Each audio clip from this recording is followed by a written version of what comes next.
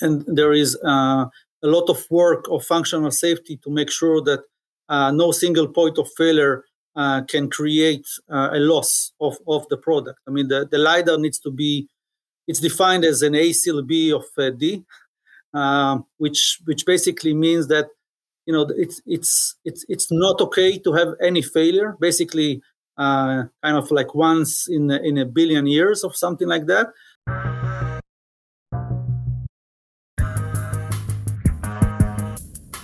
Hello and welcome to the Autonocast. I'm Kirsten Korosek, transportation editor at TechCrunch.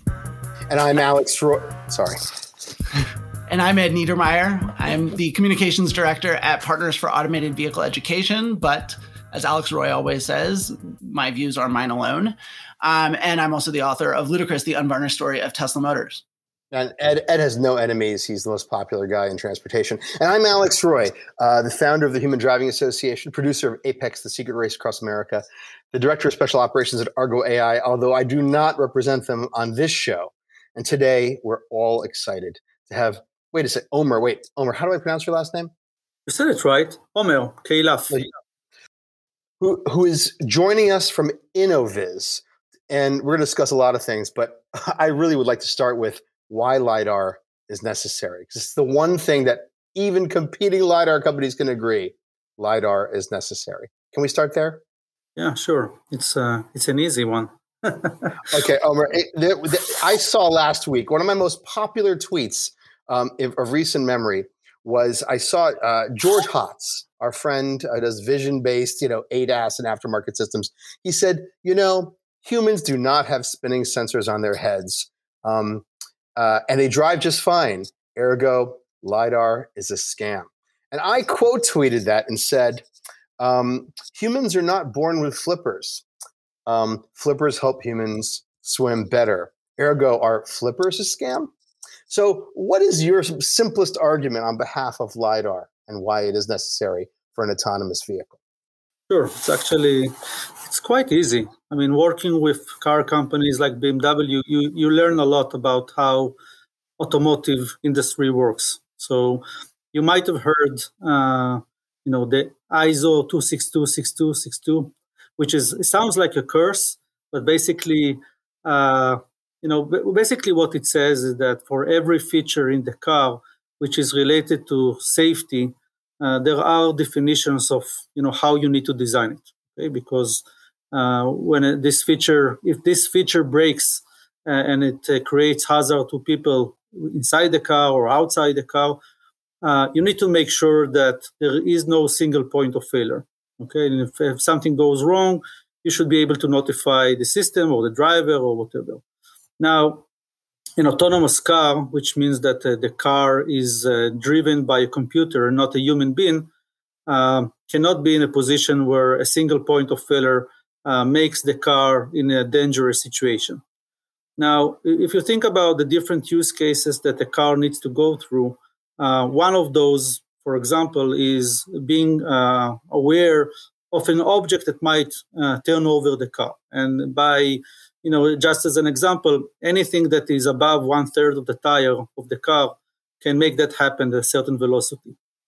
Now, radars are unable to see small objects at far range, right? Cameras can, but any drop of water that can blur the camera, or light that can saturate it, or mud that can block it, eventually you need to have another sensor that can actually see the same issue, like the same problem. So far, there is no other sensor but LiDAR that can actually complement and provide redundancy to the camera. So unless there would be, and maybe one day they will find a different sensor that can do it, there is no sensor such as a LiDAR that can give complementary and redundancy for both cameras and radars. And that's really simple. Are you sure that's the simplest one? Because mine would be as simple as, I've seen the very best drivers only using their eyes make mistakes. And if my life depends on it and my baby's does, why not use all the sensors? Well, Nice. I'll tell you something. So, a few years ago, there was a debate between using mono camera or stereo camera, right? Mobileye versus Bosch, as an example. And it's easy to explain why two cameras might be better. Those are two. And the difference in cost is not significant, right? Two cameras are slightly more expensive than two. And yet, Mobileye managed to convince the market and basically dominate it with a mono camera, and just to save a few dollars. And I think when people talk about LiDARs, obviously cost of LiDARs is not a few dollars. So it's more than that. But still, you see that the majority and, basically all of the car companies, maybe except Tesla, are planning to use a LiDAR to create that safety. And it's also, and this is why Innoviz is coming to the industry with a solution that we believe that we eventually can reach the price point that can allow scale. And that goes to the fundamental of the wavelength question. You mentioned that to eventually, have a more cost-effective LiDAR is one of the goals of Innoviz. So when do you expect that to happen, and how do you plan to get there? Is it by marketing and selling to automakers to use for their ADAS systems, or is there another strategy? So it's not. So I know some LiDAR companies are using marketing to solve the problem. It's not what we do. Please, you can tell us who they are, Omer. Please don't hold back. No, that's fine. Thank you for the question. So, Innoviz has a program with a car maker as BMW with our first generation product, Innoviz One. This is the product. As you can see, it's a very small device, and compared to other solutions, it's not a mock-up. It's a real product. So it's really working. And if you would follow a lot of videos that I share on Twitter or LinkedIn, you would see it's actually working quite well. And that's a product that is already going to high volume production and going to be automotive grade by the end of the year. Now, going to your question about the price point. So the price point curve has to go down dramatically in order to penetrate the market and reach the lower grade cars. It starts always with the premium cars, primarily by the German companies such as BMW, Daimler, and Audi. Those are companies that have sufficient volume of cars that can sell at a higher cost, so they can absorb a LiDAR that costs $1,000. But obviously, if you want to go to the rest of the companies that are selling at higher volumes, you need the LiDAR to get to sub $500. So Innoviz One supports the first use case. We just announced a couple of months ago our second generation LiDAR, which is Innoviz 2, which has a significant cost reduction of 70%. And actually, it's not only a reduction of cost, it's also a very significant improvement in the performance. So we see that as our step forward in order to reach a broader opportunities, not just the premium cars. And I think that, I can talk about, the difficulties of bringing an autonomous car to the market. One of them, and I think that it's a blind spot, I think in like people not really maybe, gone through many programs like that, as we did in the last 3.5 years. To fully validate an autonomous car is a very, very complex process. You need to record millions of kilometers. And any change you do to the hardware or software, you need to repeat it over and over. And basically, car makers that wants to go to a full autonomous car, they need to do all of those tests on their own, meaning that they use tens of cars around the world, and it's a very expensive process. And they need to get to sufficient confidence to the point they feel confident enough they can actually ship cars that drive themselves and take full responsibility for anything that might happen on the road. That's a quantum leap for car makers, because anything that might go wrong, they are responsible. So I think that what we are trying to do now is open the market of LiDARs for level 2+. And I'll try to explain why it's so important. So a level 2 plus car features, it's the same as a level 3, meaning that the car drives itself. The main difference, and it's kind of a hack for car makers, they don't take any responsibility because the car drives itself, but the person needs to hold the wheel and look at the road and to engage if something goes wrong. That's what Tesla is doing. And people they like this feature, they want this feature, but it's not safe enough because, as we see, there are accidents in this case. So adding a LiDAR for such a platform not only improves the safety of this feature, it also allows the car makers to do crowdsourcing or validation of testing of such a platform that eventually can reach level 3 because it supports all of the, I would say, the feature sets of the different sensors, and using the driver as a safety driver to measure the maturity of the platform. So they can incrementally upgrade the software to the point that it works well and basically reach level 3 much safer, much faster, and much cheaper in regards to cost of validation. So I think it's really, I see it as the only way to reach full adoption of level 3 eventually. It has to go through level 2 plus. Most car makers are not as technical and are not I would say, that don't have the appetite to develop an autonomous car on their own kind of expense and take the risk. So I think that the only way for the market to reach level 3 is through level 2 plus, and we enable it through a LiDAR, which is cheap enough to be that people that buy a level 2 plus are willing to pay for it, because eventually people should be willing to pay for a level 2 plus that includes a LiDAR that meets level 3. And by our understanding, the barrier is the $500. That's the figure that we were chasing in the last few years. Yeah, it's fascinating. When that tweet that Alex was referencing earlier came out, I noted that it's fascinating how the companies that always say you don't need LiDAR are companies that don't have real autonomous vehicles. They're in ADAS, and that's interesting in of itself. But what's really interesting is this fact that now you LiDAR companies are actually going into the ADAS business. No wonder maybe they're a little bit nervous. But and I think that a lot of people understand that doing, because of the single point of failure redundancy issues that you mentioned earlier, that doing full autonomous with maybe vision only or vision and like some radar perhaps, that's not enough. But I think there's definitely a very common perception that ADAS, because you always have that human as the fallback, you can get you can use cheaper hardware, right? A lot of companies seem to do that. Why are LiDAR companies going into ADAS? What is the advantage of LiDAR in ADAS?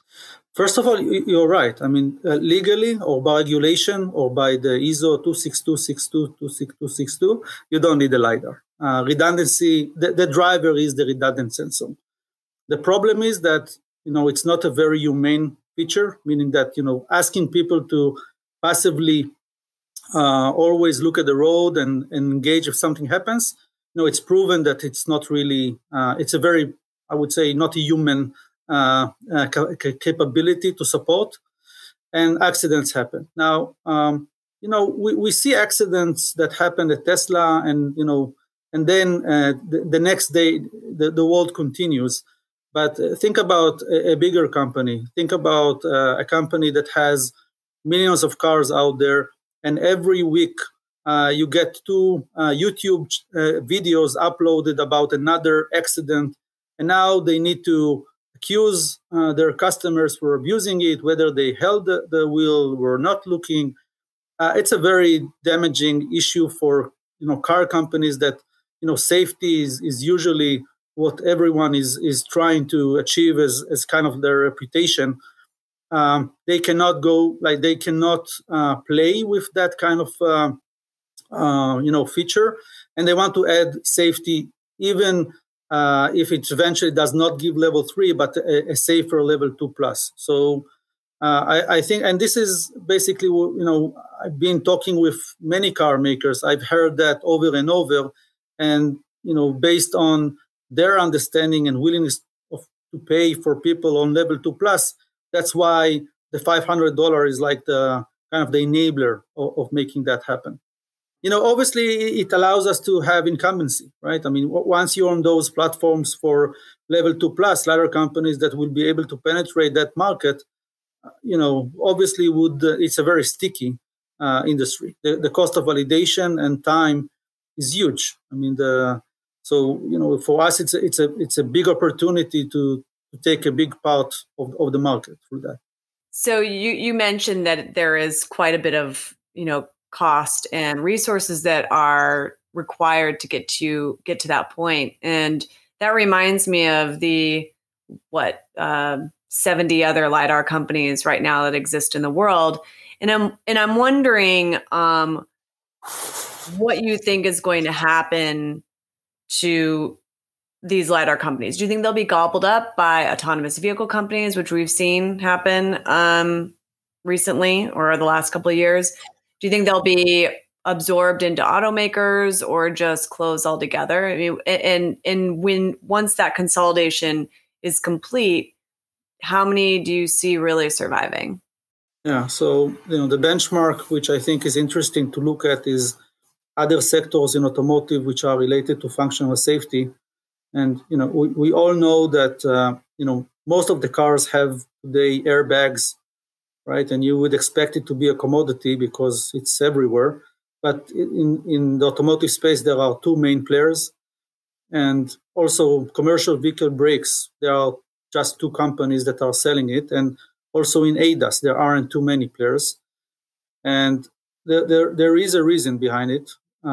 Basically, when I was talking about the cost, I was not even referring to the cost of development of the LiDAR. I was actually mostly referring to the cost of the validation, which, I think this is where people are less aware of how much effort and time and cost is involved in that. So in the automotive space, like in any industry, there are companies that are the early adopters, right? The companies that, there are the technical leaders that know how to endorse new technologies, and other car companies are followers. In the industry of automotive, those are the premium German cars.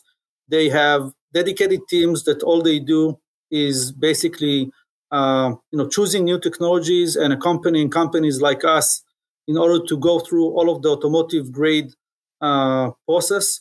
I had discussions with car companies which are much, much bigger than BMW, which told me very clearly that they have no desire to take any risk with a new technology, and they really count on the fact that BMW would be impatient, I would say, to anything that might go wrong.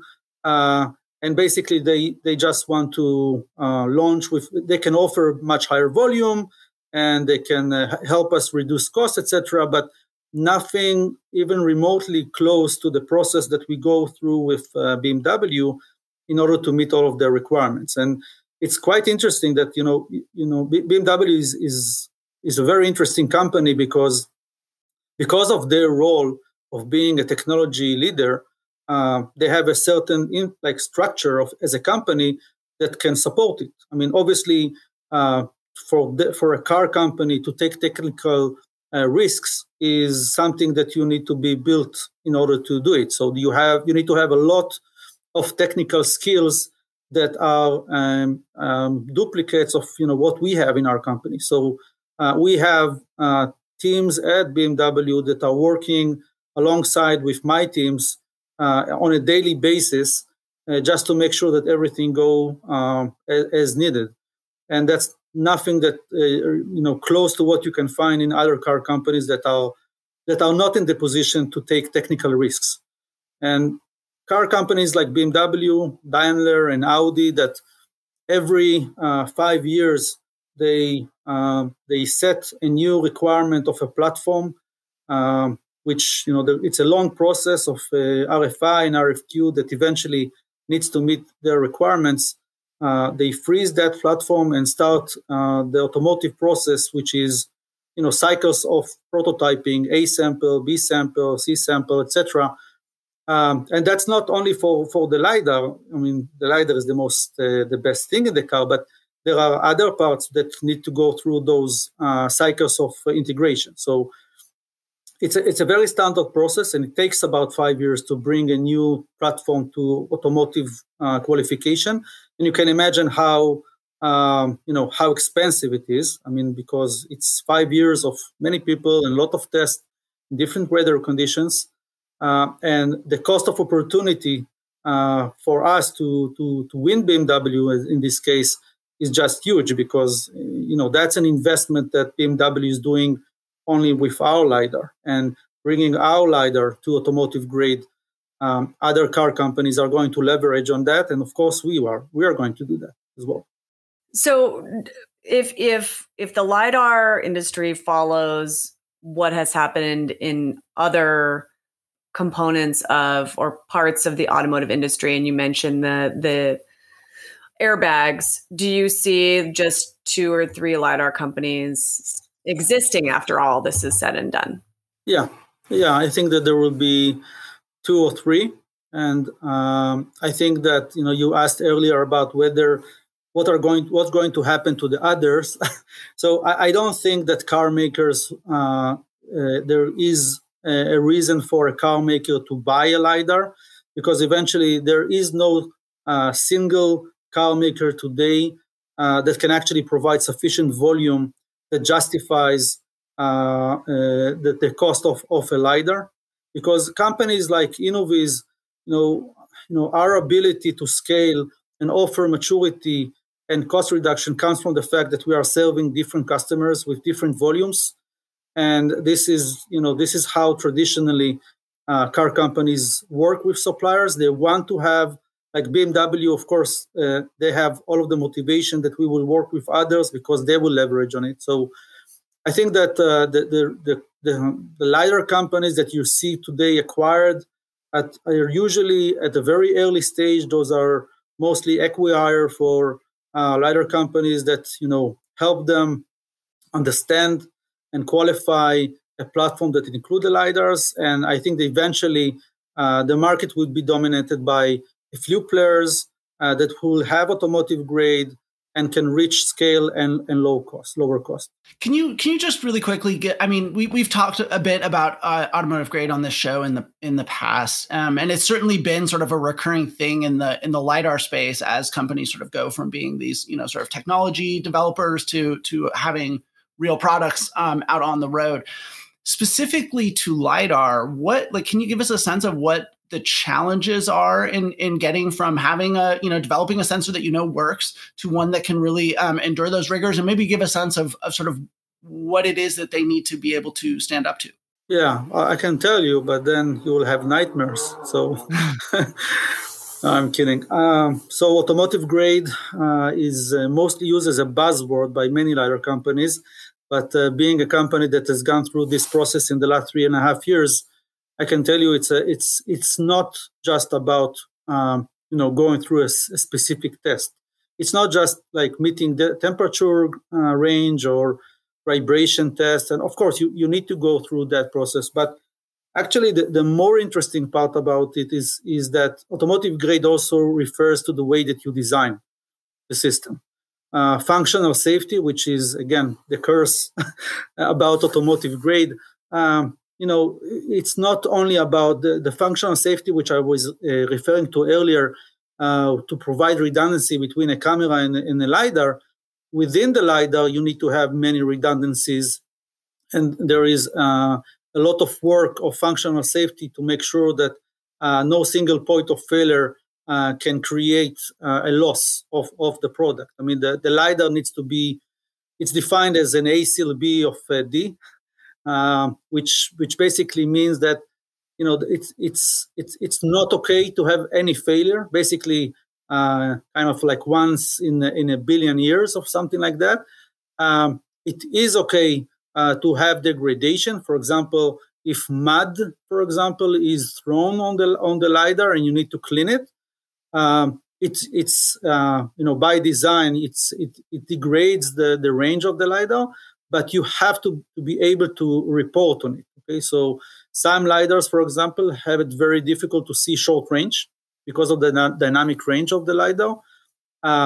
So we have the ability to actually see drops on the window of the LiDAR, and we can report for it, and then we can clean it. So it's about different tests as you can imagine, but it's also about going through a process where you design the system in a certain way, and there are stages of maturity that you need to go through, and those are I would say we get BMW and Magna, which is our tier one, and I think you've met with Swami Kotagiri in one of your podcasts. So they give us guidance on that. Now, it's not only about the product, it's also about the company. So for us to be a supplier to automotive, we also need to go through a different certification. Okay, it's for example, we just recently got our VDA, which is basically definition of how you manage suppliers, because we need to be automotive grade, but also for all of our components which we source. I mean, we have our unique components, but there are components like resistors, etc., that needs to meet a certain guidelines, and so we need to be VDA compliant. And it's also ASPICE, Automotive SPICE, which is rules on the way that you write the code.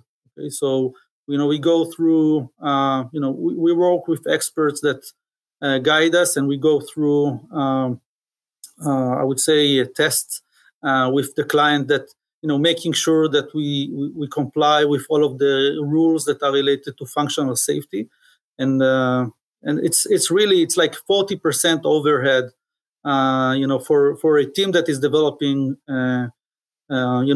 technology. It's something to manage.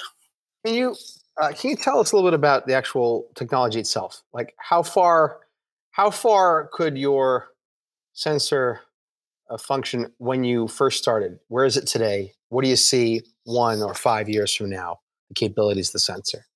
Wow. So, we started... That's a lot of questions, by the way. You can answer it any way you like, but it's important because human beings can see really well when they're young and not so well when they're older. LiDAR only gets better, right? Yes. And, the funny story is that we started in 2016, and the benchmark in the market was the 64 lines spinner, and we didn't know anything about automotive, to be honest. Like, I didn't know anything about automotive. I thought that if I will make that cheap enough and small enough, it's like I won the lottery. But then talking with customers, like, we learned that what they really look for is about something which is about 2 orders of magnitude better. Like, they don't want 80 meters, they want 200 meters, not half a degree, like 0.1. Now they want like even higher than that. And we had to dive deep into the technology in order to really bring it there.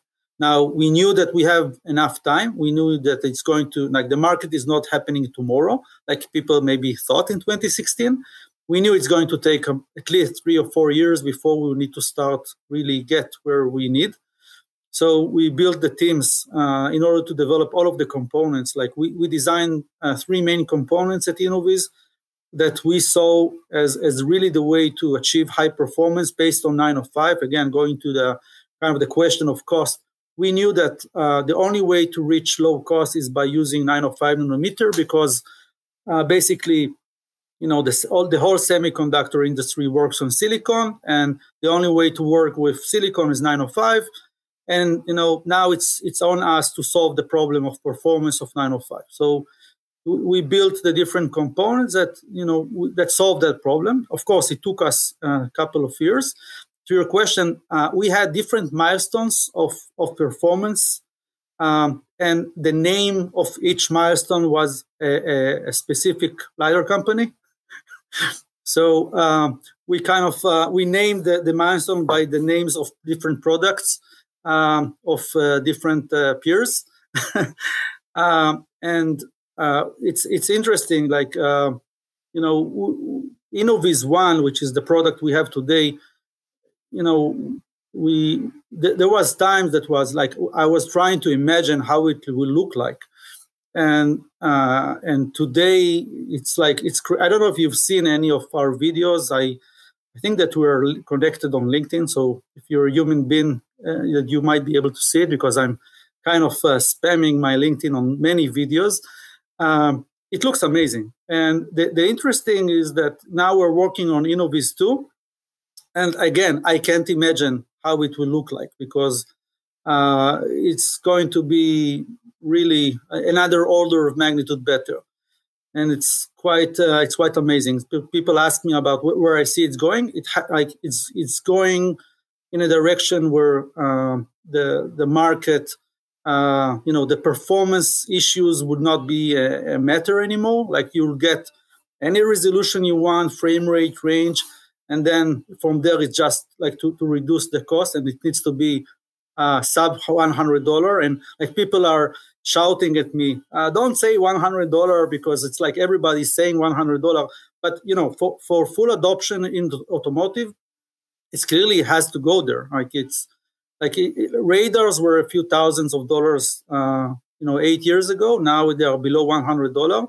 I'm sure that at that time nobody could imagine how it could be so cheap as it is today. Seeing the huge steps that we're able to do in our technology, from the first generation to the second generation and the third, I have no doubt that LiDARs eventually would be below $100. And I think that all of the discussion about why you need a LiDAR is going to be just something that one day we will all remember, that someone used to question the need, but it's going to be going into prime time. Yeah, so different applications require sort of very different kinds of LiDAR, right? Obviously for something like trucking, super long range. I mean, lots of differences. Your first big contract, as you mentioned, is with BMW, and this is for a level 2+ level 3 system, right? And so I'm curious, sort of in terms of how you look at the markets that Innoviz wants to be a part of. You mentioned sort of autonomous vehicles are taking a little longer to get here. We've had guests from other LiDAR companies talk about diversifying even out of automotive completely, but within automotive, there's lots of different opportunities. So how do you think about the market opportunity? Where does Innoviz want to be? What applications are you targeting? Yeah, I think one of the applications that we see as where we have high value is the shuttle business. In opposed to the level 2+, level 3, which are mostly highway.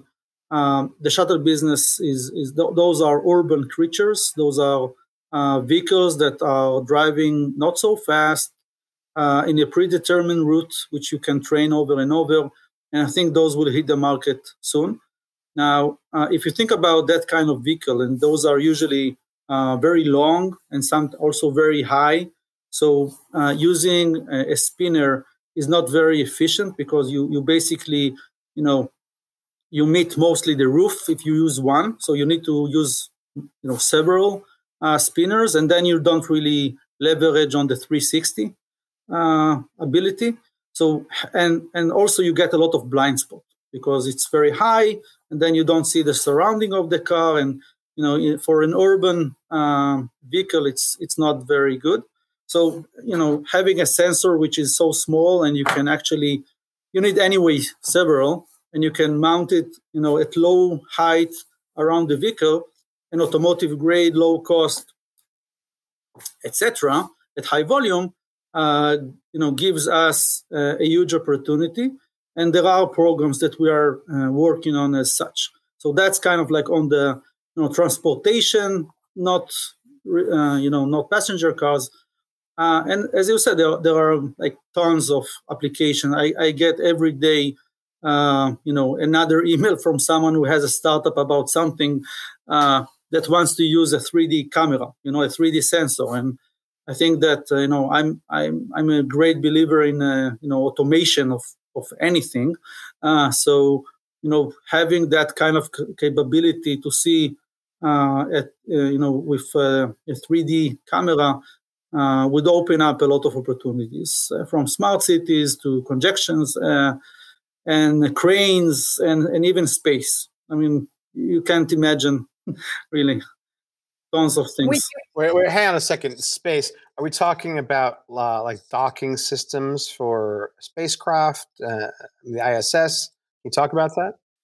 So, there are things that are related to really vehicles on the ground that wants to be able to do some kind of mobility services, and then there are also I heard also something which is related to space debris. I hope I'm saying it right. So it's there are several. It's not our focus, obviously, but those are just things that we come across from day to day. Is qualifying for space grade harder than automotive grade? It's a good question. I hope I have no idea. To be honest, I'm not dealing with that. But you are dealing with shuttles.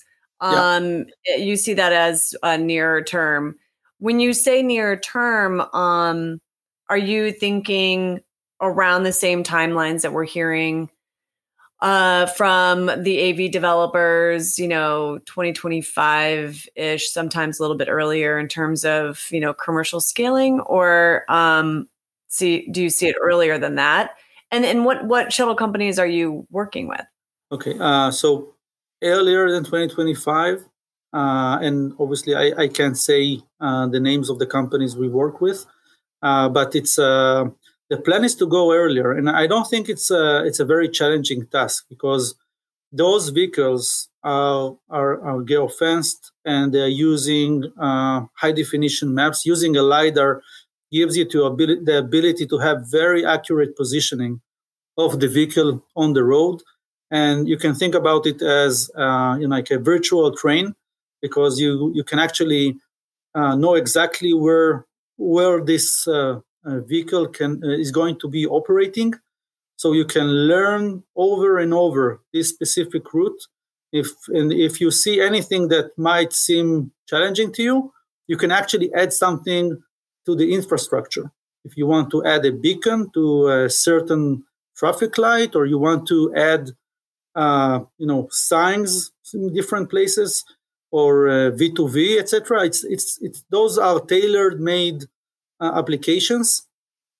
So I think you will see those much earlier than the robotaxis that need to go from anywhere to anywhere. Right. So you'll see these probably on like big corporate campuses or within universities, and then even in urban centers, but like on a shuttle fixed route basis, as opposed to that free floating. I mean, if you think about the task of the driver in that kind of areas, it's really not meant to be done by a human being. It's very easy, right? Those are things you can very easily train a system to do, and in many cases, it's funny, but drivers of buses and trucks are really hard to find. And in some cases, the limitation of transportation comes only from that. So imagine you can push a button and actually order 10 more buses that can cover a certain area where there is no sufficient population that justifies the cost of the driver. It's really, it's going to change the way that, public transportation is going to operate. So we're running out of time here. I kind of wanted, I had one more question. I don't know, Alex, Kirsten, do you guys have anything burning you really want to get in here at the end? Ed, you close the show unless Alex is really itching here. Alex? Yeah, sure. So there are a lot of LiDAR companies out there. And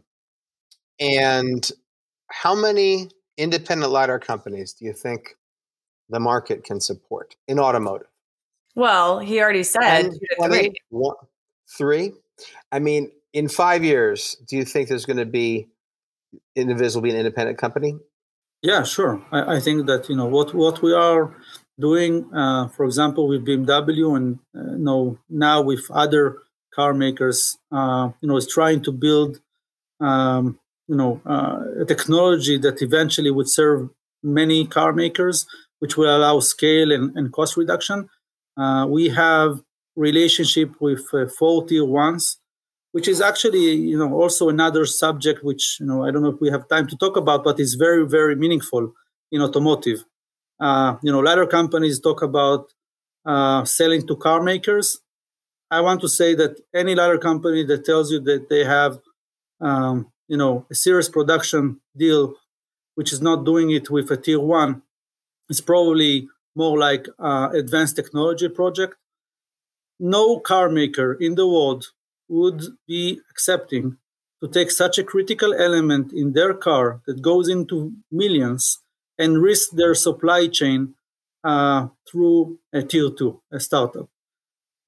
When it comes to supply chain, this is where the humor goes away.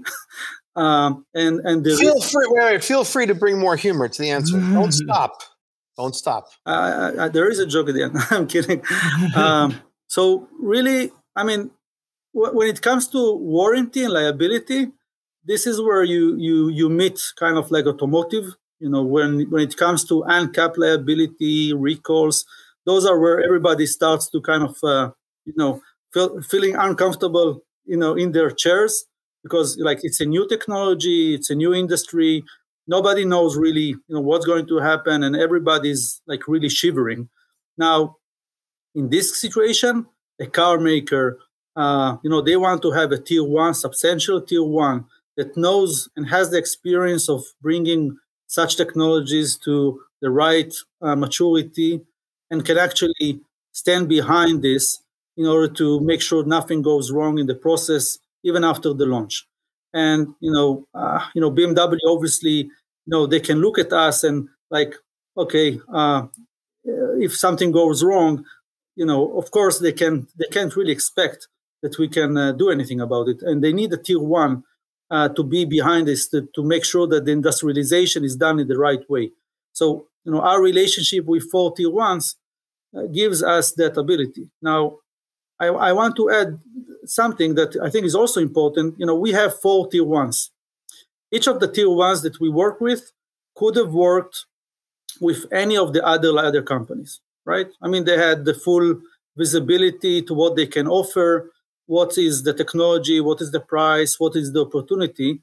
And I'm sure that you know that tier ones do not want to work with the same technology that other tier ones have, because otherwise, in this case, they actually, it's very hard for them to compete, because, it's harder to show, the difference. And, we all remember that Mobileye was a case where nobody wants to repeat, right? Because Mobileye working with all of the tier ones and they're all racing with the same technology. Having multiple tier ones that could have worked with any other tier one while we are already working with some, should give you a good confidence that they made the decision based on realizing that, our technology is the right one for this industry. And that's something that should give confidence for anyone who is confused. And I'm sure many are confused. You say over and over, there are many LiDAR companies out there, but there is one LiDAR company that has a serious production with a tier one, have multiple tier ones, and can actually show a product that works well and going into automotive grade and now going to high volume production. So let's see how it plays out. Yeah, it's fascinating. LiDAR is such a cutting edge sort of high tech thing. It's fascinating that a lot of sort of positioning in the space is not necessarily just about sort of pushing the technology the farthest. It's really about sort of getting it to a state of reliability. And then also, as you say, the industrial support for it, which I think imagine a lot of people who get into this don't at first really understand how important those two things are, right? Technologists tend to think technology is the most important thing. Well, just to wrap up, sort of how has that sort of experience been for you, coming from maybe a technology background to sort of learning about this whole automotive ecosystem? Has it been challenging? Has it been easy? Has it been fun? Has it been what's that like? Horrible. Look, I think that being in automotive is probably the most difficult thing you can ask for as a startup. I mean, before I started Innoviz, I never thought ever in my life that I would have a startup in automotive, and now I can say actually why. It's difficult. It's a very difficult industry, also because of the tier one, really because of the structure of the market. Because for a tier two, you need your door to the market are the tier ones, and that creates a lot of difficulties. We managed to solve that problem, but it was very, very difficult. Having multiple tier ones is very difficult. Like moving from 1 to 2 is difficult. But eventually, what it is what you need to have, and we're continuing to improve our products. We're continuing to broaden our relationship in the industry, and we believe we are on the right path to unlocking that industry. Great. Well, we are out of time, but Omer Khalaf of Innoviz, thank you so much for taking the time to talk to us today. It's been really fascinating. Thank you very much. And we will see you all again on another episode of the Autonocast.